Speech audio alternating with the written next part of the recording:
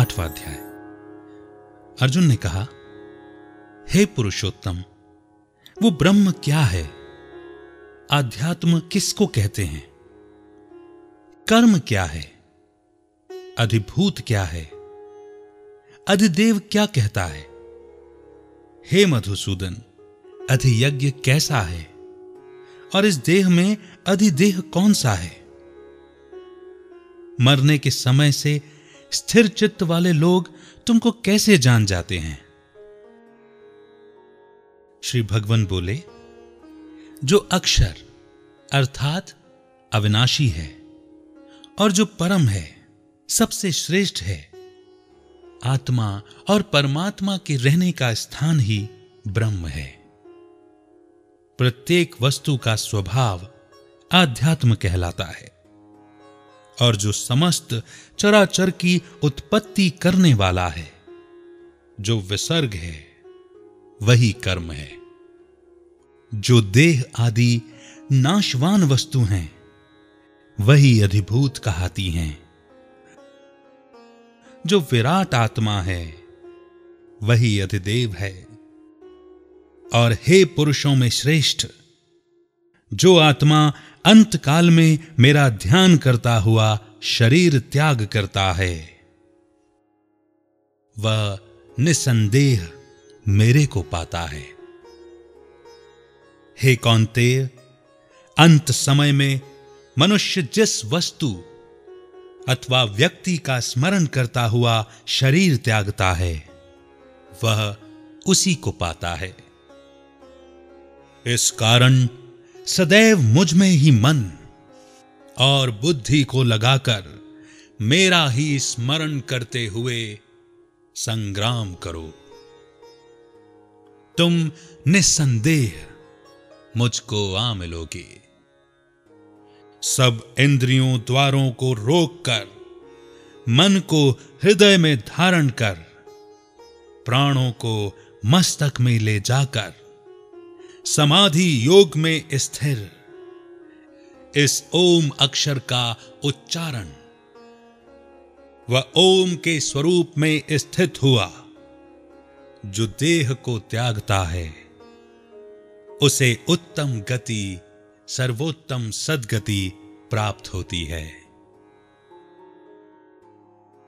हे पार्थ, मुझ में ही मन लगाकर नित्य प्रति जो मेरा स्मरण करते हैं, उन सदैव स्मरण करने वाले योगियों को मैं बहुत सुलभ रीति से प्राप्त हो जाता हूं।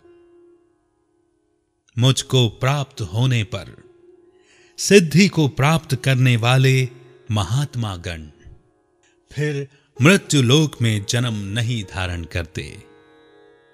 हे अर्जुन, ब्रह्मलोक पर्यंत जितने लोक हैं, वहां से लौटना पड़ता है, परंतु मुझसे मिलने से फिर मृत्यु लोक में जन्म नहीं होता। युगों से मिलकर एक ब्रह्मा का दिन होता है और युगों से मिलकर एक रात्रि ब्रह्मा की होती है। जो इन बातों को जानते हैं, वे सब ज्ञाता हैं। ब्रह्मा का दिन होने पर अव्यय अर्थात परमात्मा से सब व्यक्तियों का उदय होता है और रात को उसी में एक हो जाता है। हे पार्थ, समस्त चराचर की वस्तुओं का यह समुदाय ब्रह्मा के दिन में बार बार उत्पन्न होकर ब्रह्मा की रात्रि के आगमन में लीन हो जाता है। इस अव्यक्त से परे दूसरा सनातन अव्यक्त है, जो इन सब के नष्ट होने पर भी कभी नष्ट नहीं होता। उस अव्यक्त को ही अक्षर अर्थात जिसका कभी क्षय नहीं होता कहते हैं। वही परम गति है, जिसको प्राप्त करके फिर कलियुगी संसार में नहीं जन्मते। वही ब्रह्म मेरा परम धाम है। हे पार्थ, जिसके अंतर्गत सब प्राणी हैं और जिसने समस्त जगत का विस्तार कर रखा है। वह श्रेष्ठ पुरुष अर्थात परमात्मा अनन्य स्मरण से ही मिलता है। हे भारत, जिस काल में योगी जन देह छोड़कर फिर नहीं लौटते हैं और जिस काल में लौट आते हैं, अब वह समय बतलाता हूं। ज्ञान अग्नि, ज्ञान प्रकाश और ज्ञान दिन तथा शुक्ल अर्थात उज्जवल पक्ष, ऐसे ही उत्तरायण के 6 महीने अर्थात बेहद के ब्रह्मा के दिन व रात्रि के आधे समय में मृत्यु को प्राप्त हुए ब्रह्मादि को प्राप्त होते हैं। इसके विपरीत अज्ञान रात्रि कृष्ण पक्ष दक्षिणायन के 6 महीने अर्थात बेहद के ब्रह्मा के रात व दिन की आधी अवधि, जिसमें मनुष्य अज्ञान रूपी अंधकार में जीवन व्यतीत करते हैं, मृत्यु को प्राप्त हुए इनके मध्य गमन करने वाले चंद्रमा की ज्योति को पहुंचते हैं और लौट आते हैं।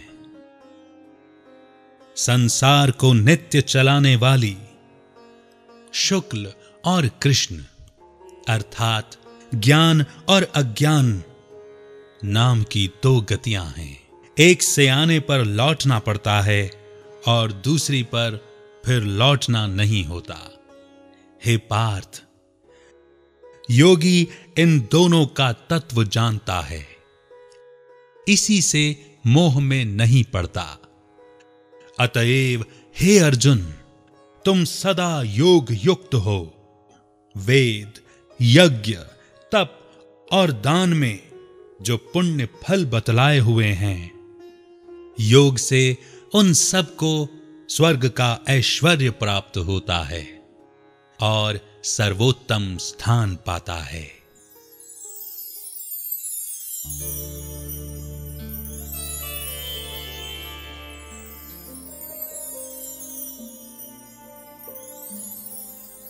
और इस तरह से एक बार फिर बहुत सारी सूक्ष्म ज्ञान की गुह्य बातें परमात्मा ने श्री गीता जी के 8वें अध्याय से हमें सिखलाई। मनन करना, चिंतन करना बेहद आवश्यक है। बहुत जल्द श्रीमद् भगवद गीता के 9वें अध्याय के साथ आपके बीच में उपस्थित होऊंगा। तब तक के लिए दीजिए इजाजत। करते रहिए बार बार श्रवण श्री गीता जी के पहले के अध्यायों का मनन चिंतन के साथ। अमित का बहुत बहुत नमस्कार।